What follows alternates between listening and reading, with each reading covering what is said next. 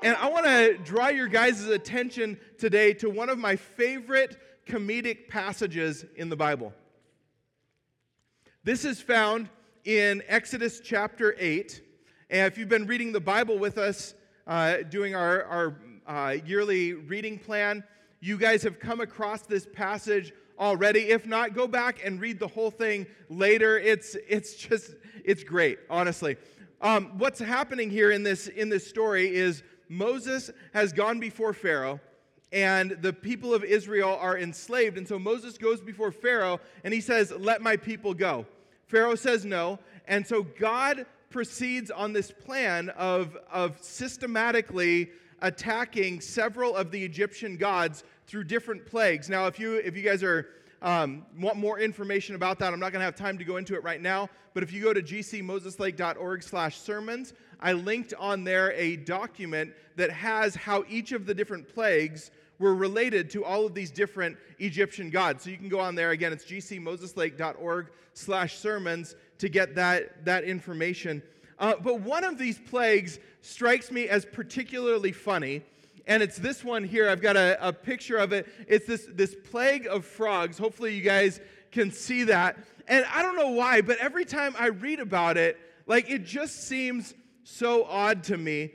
It's in a lot of ways it seems harmless. Like, what is a frog going to do? And then you imagine, like in the picture, just every step covered in frogs. You go, you open your front door to go get your mail. There's dogs There's frogs all over your front door. They jump into your house. You're trying to navigate. You don't want to step on them, so you're kind of pushing them to the side all the way out to your mailbox and back. You get in your car. You try to drive to Walmart. There's frogs everywhere. Pretty soon you're like, I just have to run these things over because I can't get anywhere if I don't do anything. And so you're going in, and just everywhere there's frogs. You go into Walmart, all of the shelves are covered in frogs. Just try to imagine this scene for a minute and just how comical it is. Everywhere is frogs. In your home, in your bed, in your oven, all over all of your dishes, frogs, frogs, frogs, frogs. And it's got to be the most frustrating experience. But then there's this conversation that happens as Moses is standing there and he's talking to Pharaoh, and there's frogs everywhere. And Moses goes up to Pharaoh. This is in Exodus chapter 8. And he says, "Hey, let my people go, and God will stop the frogs." And so Pharaoh he's so fed up with frogs, he says, "All right, fine. Your people can go and worship God. We're gonna let them go. Just stop the frogs." And as he's doing this, or at some point in the discussion, his magicians come up to him, and they're like, because again, these plagues are systematically designed in order to attack several of the Egyptian gods. So the magicians, the ones that worship this particular god, come up to him and they say, "Hey, what this guy is doing isn't special. Look, there's a lot of frogs already, but we can make frogs too." And so then somehow they conjure up frogs too, which is already hilarious to me because you're just adding to the problem. Like, if you really wanted to deal with the problem, deal with the problem. But then he has this conversation with Pharaoh where he says, "Okay, so when do you want the frogs removed? Because I'm going to pray for you, and when I pray for you, God is going to disappear all of the frogs. All of the frogs are going to be gone." And Pharaoh looks back at him, and this is straight out of the Bible, and he says, "How about tomorrow?" Imagine the entire stage covered in frogs. Imagine they're crawling up your leg right now as you're sitting there, and Pharaoh, the guy that has the ability to do something about this, says, "How about tomorrow?" Anyway, it's one of my favorite stories, just one of those passages that every time I read it, like, it seems so innocent, it seems so non-threatening, and yet when you kind of dig into it just a little bit, you're like, this is like absurdist comedy here that we're reading. This is so weird that this is happening. And then his response, where he's like, let's get rid of them tomorrow. I'll sleep with the frogs one more night, and then we'll get rid of them. It's so weird. In the last few weeks, we've been looking at God's plan to partner with humanity. We saw in the Garden of Eden with Adam and Eve, how God created people. He set them in a garden, and he said, I want to work with you in order to take care of the earth. I want you to tend this garden. I want you to be fruitful and multiply and all of these things. He says, I want to work with you in order to do this. Then we looked at a guy named Abraham, who we consider to be the father of the faith. He's the first of the patriarchs. And in Abraham, God has this conversation where he says, I'm going to bless everybody that blesses you, and those who curse you, I will curse. He says, in fact, all nations on earth are going to be blessed because of our partnership, because we're working together, because God and man have come back together again. We're going to work together to make this world a better place. Last week, we talked about Joseph, and he starts off as this pretty arrogant, headstrong person. His approach to getting these dreams was insensitive and immature. And so he goes through this humbling process where he goes from the pit to the prison, or he goes from the pit into slavery to the prison, and eventually God brings him to the palace. And because of Joseph and his faithfulness, the entire nation of Israel, Egypt, and probably all of the surrounding nations were blessed, starting to fulfill the promise that God had given to Abraham. Now, what I want us to talk about today is we're going to look at 400 years later. We're going to look at a man named Moses, and like I already alluded to, the Israelites are enslaved at this moment. And God is looking for somebody who will step up and who will help him to bring about the freedom, the deliverance of his people, so that God can establish a nation that can be a model for the rest of the world. Again, going back to that prophecy to Abraham, God wants to fulfill this prophecy that says all nations on earth will be blessed because of this nation, because of Israel. God wants to partner with us then. So the question is, what's our excuse? Why are we not partnering with God? Why are we just sitting back? We think it's too hard, or we think I'm not good enough. That's a big one that I hear. When I just reach a certain level of education, certain level of understanding, certain level of sinlessness, then I'm going to be ready to jump in and serve. So we think I'm not good enough. We think I don't have enough resources to do what God is asking me to do. And so I sit on the sidelines. We think I'm afraid of what people might think. We think either I'm too young or I'm too old. I've made too many mistakes. I'm too busy. Or a big one is we just say to ourselves, I'll do it later. I knew a lady who was, when I knew her, she was in her 80s, and from the time that she was a young lady, she felt a call of God to go into missions. She felt like God was speaking something to her, but life kind of got in the way of this calling. And so she was going through life. She got married, she had kids, all of these different responsibilities that are associated with those things. She felt this calling to missions, and yet she never went until she turned 70 years old. And when she was 70 years old, God spoke to her again, renewed this calling in her life, and she actually moved to Thailand. She founded an orphanage that's still running today. She's since passed away. But the orphanage that she founded is still running. In fact, I think we support the missionaries that are currently running that orphanage.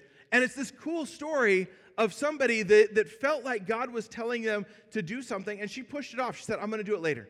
I'm going to do it later. I'm going to wait. There will be an opportune time at some point. And finally, God spoke to her. God got her attention and said, the time is now. And she went, and there are people right now that are being blessed because of what God chose to do through that lady. God has called us to partner with him, and this requires us to trust him with our fears and our desires. All of these things that I've just mentioned that hold us back, these are our fears, right? These are the things that, I hear what God is saying to me. I understand what Pastor Jeff is saying, and I understand that God might have something for me, but I can't because I'm afraid. And what we see here, and we're gonna now turn to Exodus chapter 3. We're gonna look at a man named Moses. Now, when we think of Moses, most of us think of, I believe it was Charlton Heston, standing up, holding his staff in the air and parting the Red Sea, right? At least that's the image that I see in my mind. Or for those of us that are a little bit younger, you might think of the animated Prince of Egypt, Moses, with like the whale swimming through the water and the walls of water on either side, and then the people of Israel passing through. But we forget that Moses had a starting point. We forget that there was something before the man standing at the edge of the Red Sea, and he was impulsive, and eventually he was afraid, and then God used those things to bring about the deliverance of a nation. Moses right now in Exodus chapter 3 has gone from, he was living in Pharaoh's house, he was raised by Pharaoh. He sees one of his Hebrew brothers being mistreated, and so he goes and kills the person that is mistreating that person, and then he runs away. And he flees into the wilderness, and now he's been living as a shepherd for 40 years in the wilderness. And as he's out one day, he sees this strange sight. This is Exodus chapter 3. He sees this strange sight, this burning bush that it's on fire, but it doesn't ever burn up. And so he walks over to it. When he gets there, he hears the voice of God speaking from out of the bush. And God says, "Take off your sandals because the place where you're standing is holy ground. And I have a job for you. I've got something that I need you to do. I've been looking for a person to partner with in order to see my will accomplished, and that person, Moses, is you." And now what Moses is going to do, and we're going to kind of skip our way through this story a little bit, but Moses is 5 different times going to object to what God asks him to do. 5 different times Moses says, "I think you have the wrong guy." 5 different times Moses says, "I'm too young," or "I'm too," in his case, I think he was 80, so "I'm too old. I can't do this. How can I lead your people? Nobody's going to respect me. Nobody's going to listen to me. This is too big of a job." 5 different times Moses is going to resist, and we're going to look just really quickly at the things that God says in response to Moses' objections. The first one Moses says is, "Who am I?" Do you know who I am? I killed a guy. I ran away. I'm insignificant. I'm not influential at all. I'm not a leader. I'm a shepherd. I can lead my sheep just fine, but how am I going to lead the people that you're calling me to? Verse 11, chapter 3, verse 11, Moses said to God, "Who am I that I should go to Pharaoh and bring the Israelites out of Egypt?" And God said, "I will be with you. And this will be a sign to you that it is I who have sent you. When you have brought the people out of Egypt, you will worship God on this mountain." And so what he's saying here is that hey, you don't have to do this alone. It's not about you at all. In fact, it's the Spirit of God in him that's going to accomplish this thing. So get this out of your mind. Who am I? I'm insignificant. I can't do it, because God in us wants to accomplish these purposes. Verse 13, Moses said to God, "Suppose I go to the Israelites and say to them, 'The God of your fathers has sent me to you.' I don't even know your name.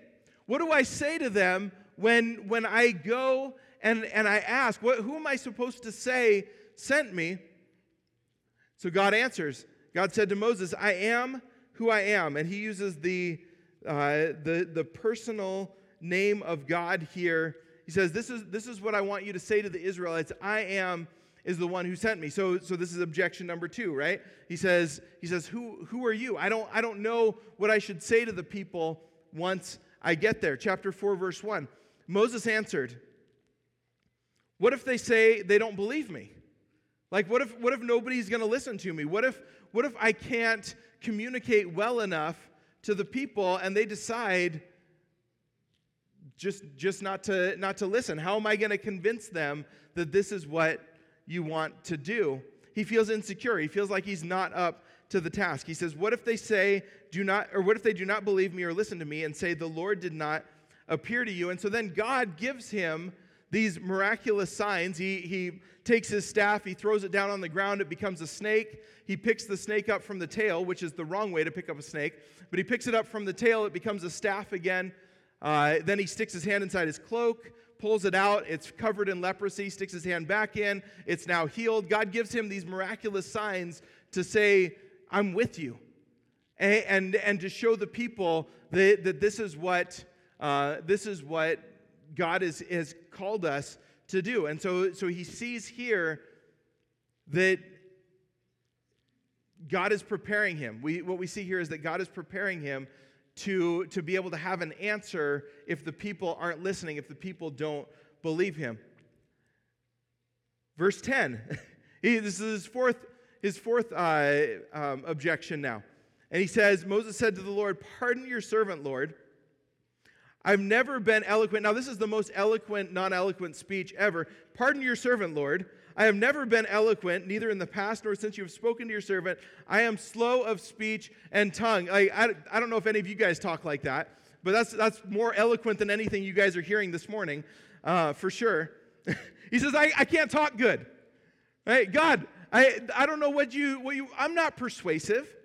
I don't have the words to say. And so God says, I'm going to send somebody with you to help you, to partner with you, to talk on your behalf. And then verse 13, his last objection, "Listen, God, I get it. I really do. I understand. You've covered all of my other objections, but please just send somebody else. I don't want to do it." Right? So this is his fifth objection now. Please send somebody else. And God says no. So 5 different times Moses begs with God. Moses asks God. Moses tries to bargain with God. You got to pick somebody else.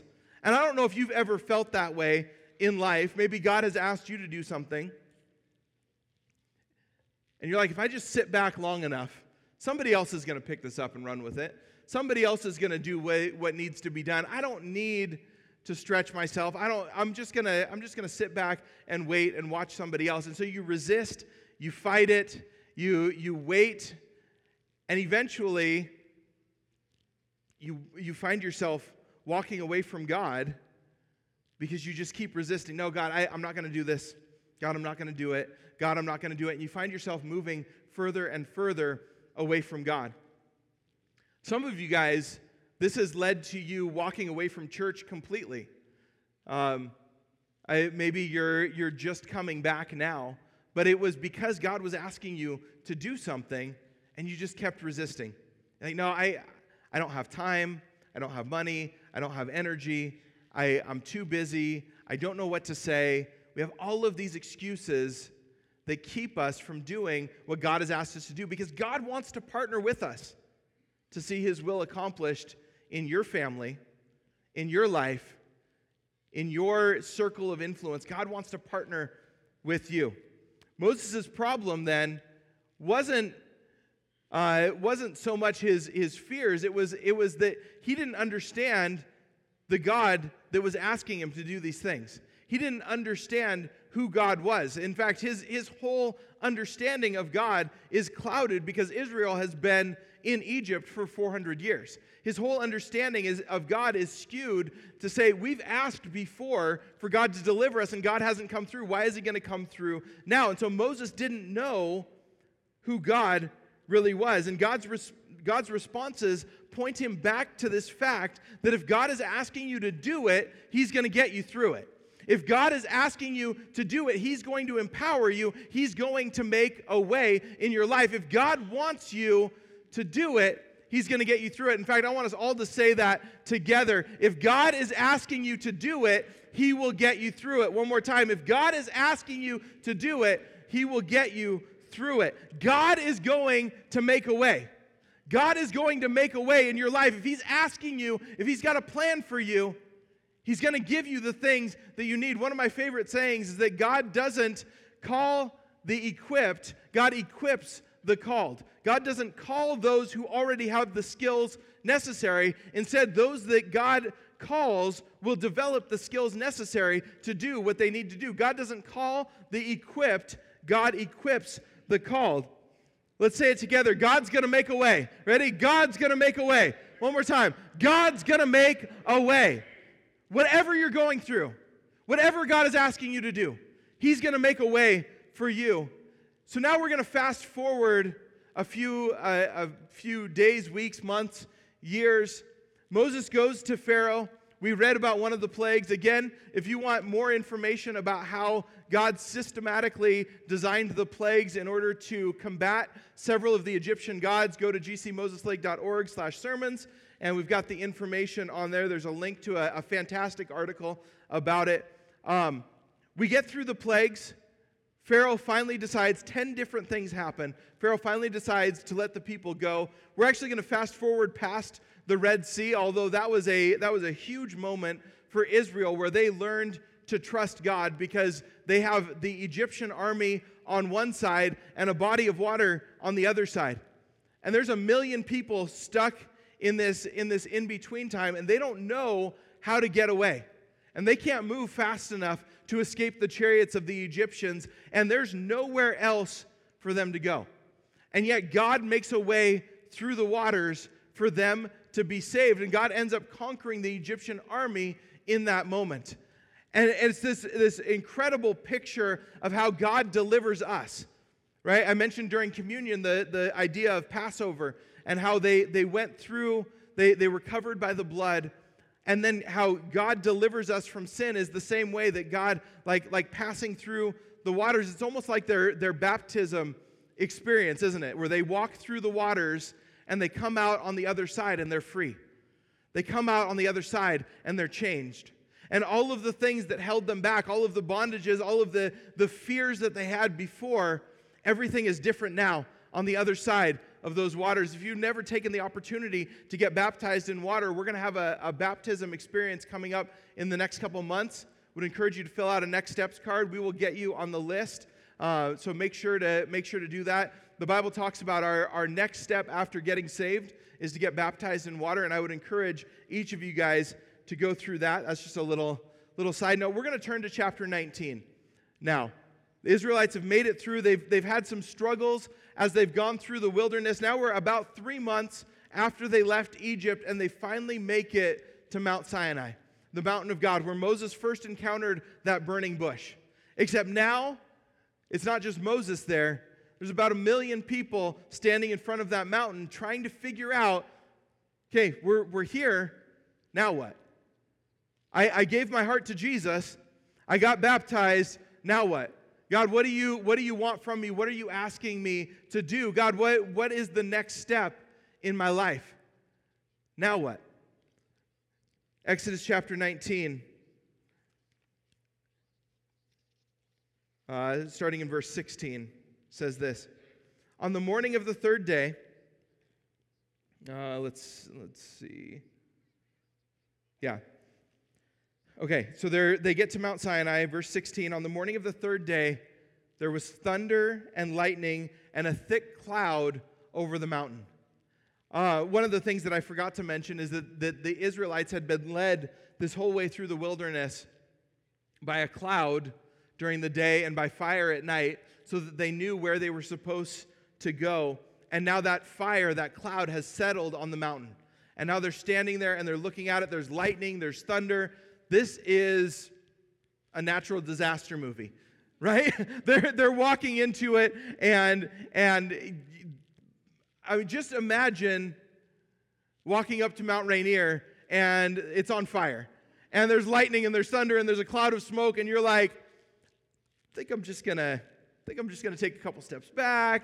I'm just gonna, I'll let you do your thing. I'm just gonna hang out over here. And this is exactly how Israel responds in this moment. There's also the sound of a very loud trumpet blast, it says. Everybody in the camp trembled. Verse 17. Then Moses led the people out of the camp to meet with God. So Moses says, hey, I know it looks scary. I know it's terrifying. I know that there's all of this stuff going on, but we need to come to the mountain to meet with God. And so they stood at the foot of the mountain. Mount Sinai was covered in smoke because the Lord descended on it in fire. The smoke billowed up like smoke from a furnace, and the whole mountain trembled violently. As the sound of the trumpet grew louder and louder, Moses spoke, and the voice of God answered him.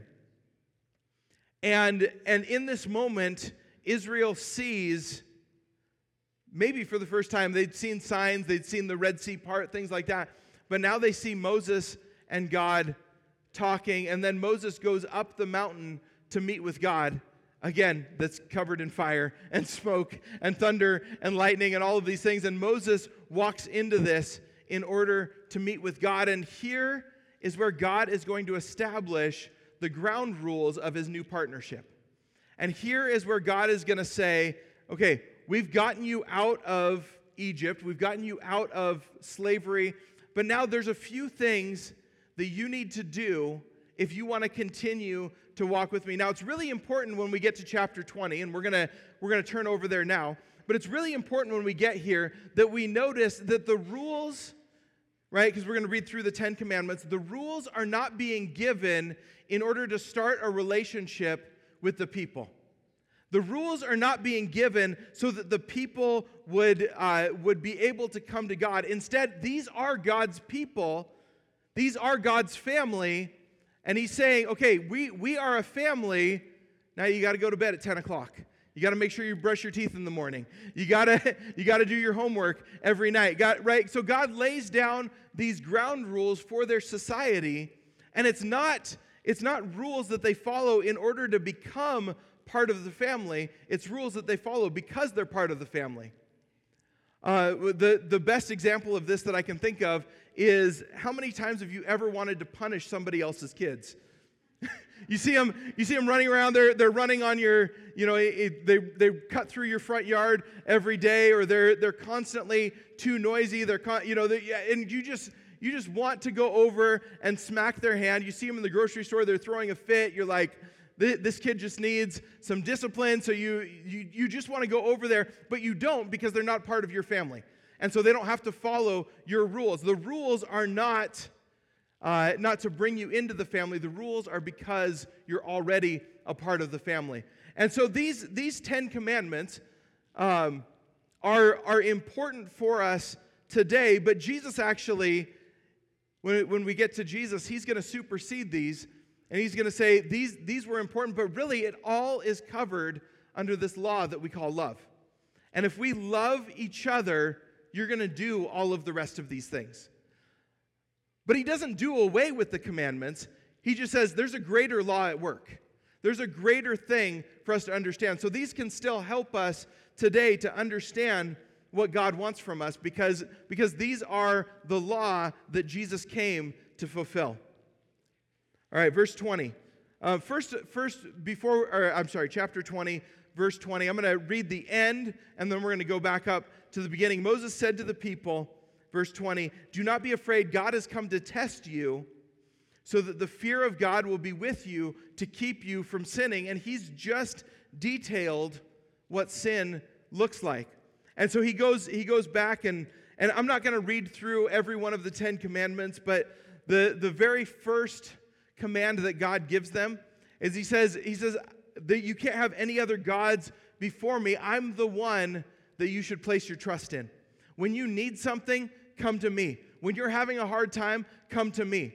When somebody tells you to do something, run it by me first. When I tell you to do something, you be quick to respond. You don't dilly-dally. I am your God, and you are my people.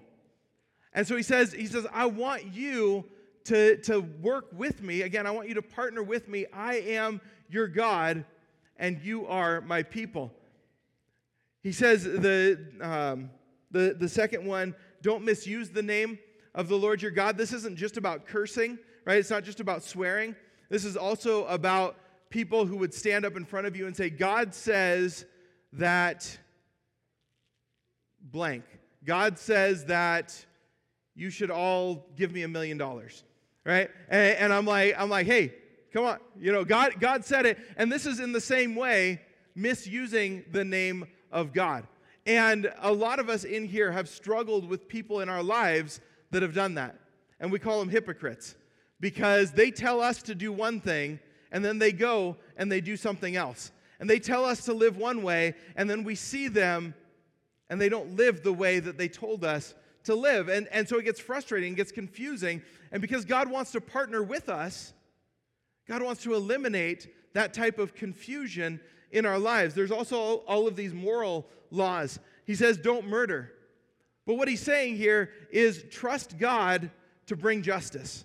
Trust, you don't have to take the punishment into your own hand. Instead, we're going to trust God to bring justice in His way and in His time. He says, don't commit adultery. Instead, trust God that God's going to provide you companionship. God's going to provide you a family, all of these things, right? He says, don't steal. Instead, we're going to trust God to provide for us. Don't lie. We're going to trust God to expose the truth in any situation. Don't covet. We're going to trust God that God is going to give us what we need. He says all of these things, all of these rules, all of these commandments that God has given us are all built around this idea that we need to trust God if we want to be partners with Him.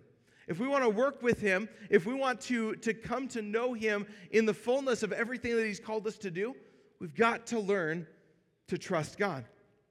And so it leads us to this question then, will you trust God's way and His timing?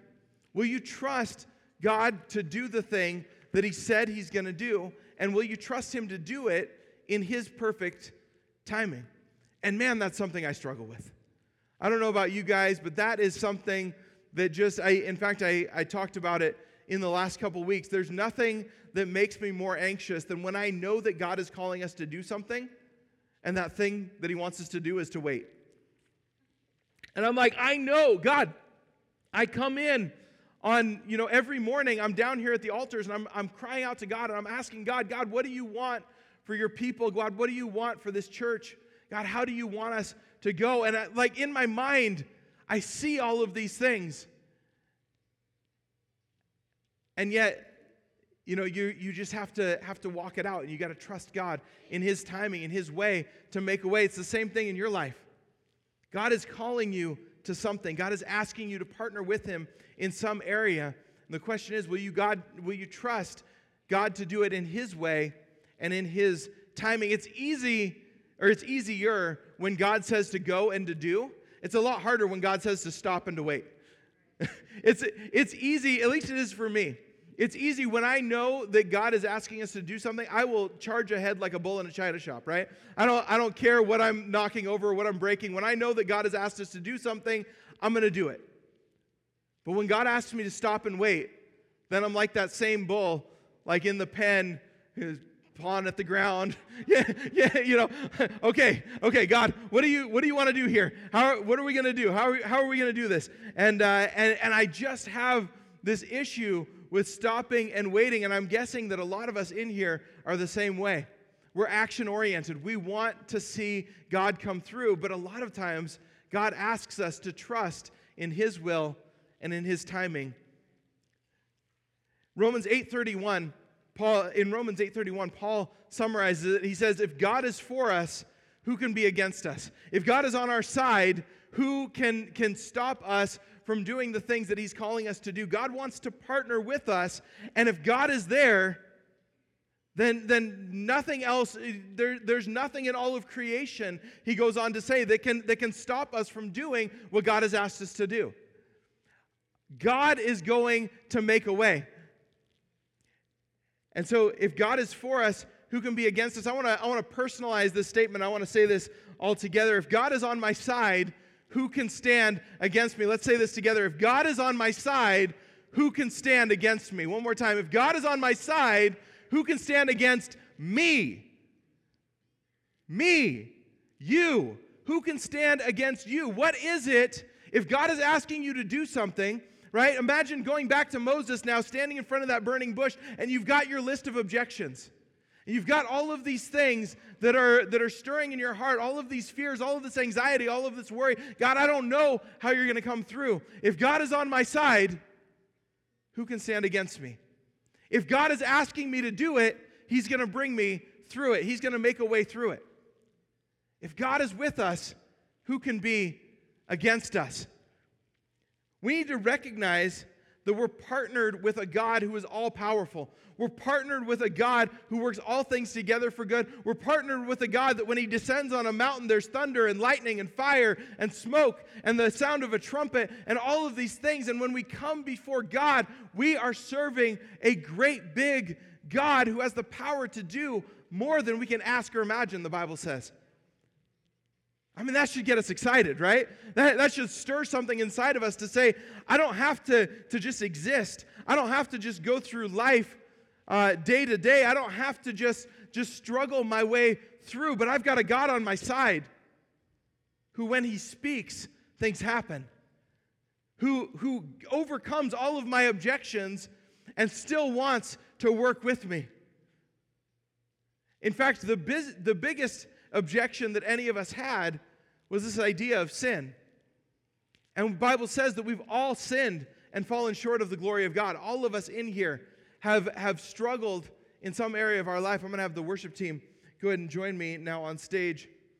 One of the big stories of the Exodus is God working with a person, Moses, to bring about the miraculous deliverance of his people. And I believe that God wants to work through you.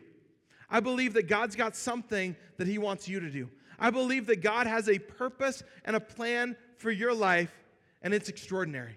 And God wants to do something in you. God was called to bring about freedom to a people, and God has asked you to be a minister of reconciliation to reach the hurting people that are in your circle of influence. God has placed you where you are in order to carry his words to people that are hurting, to people that are far from him, to people that just got that diagnosis and they're struggling, to people who don't know how they're going to be able to pay their rent this month. They're hurting, they're confused, they're lost. And God wants you to step into that place. God wants to use you in order to bring deliverance for his people. God wants to use you to carry his words to those that are broken, that are hurting, that are in pain. God wants to use you. So if you're far from God today, if you're like the Israelites, stuck in slavery to sin, stuck in bondage to sin, I want to encourage you to get right with him. But if you've already taken that step, in just a minute, we're going to open up these altars, and I'm going to ask you to come forward because I believe that God wants to work with each and every one of us to see lives change. God wants each of us to partner with him to see his will accomplished. Father God, we thank you for what you're doing here, Lord. And God, I just ask now that you would speak to our hearts. God, that you would show us the thing that you're asking us to do. God, I pray that you would place into our minds right now a name, a person, a situation that you want us to speak into. God, I pray that each of us would be raised up today. God, you've called us, like it says in 1 Peter, to be a prophet, a priest, and a king. God, I pray that you would work in us to speak prophetically, to minister as a priest would, God, and to rule in our sphere of influence, God, like you have called us to do. God, you want us to bring deliverance, hope, and healing to the world. Father, we just thank you for these things right now. In Jesus' name.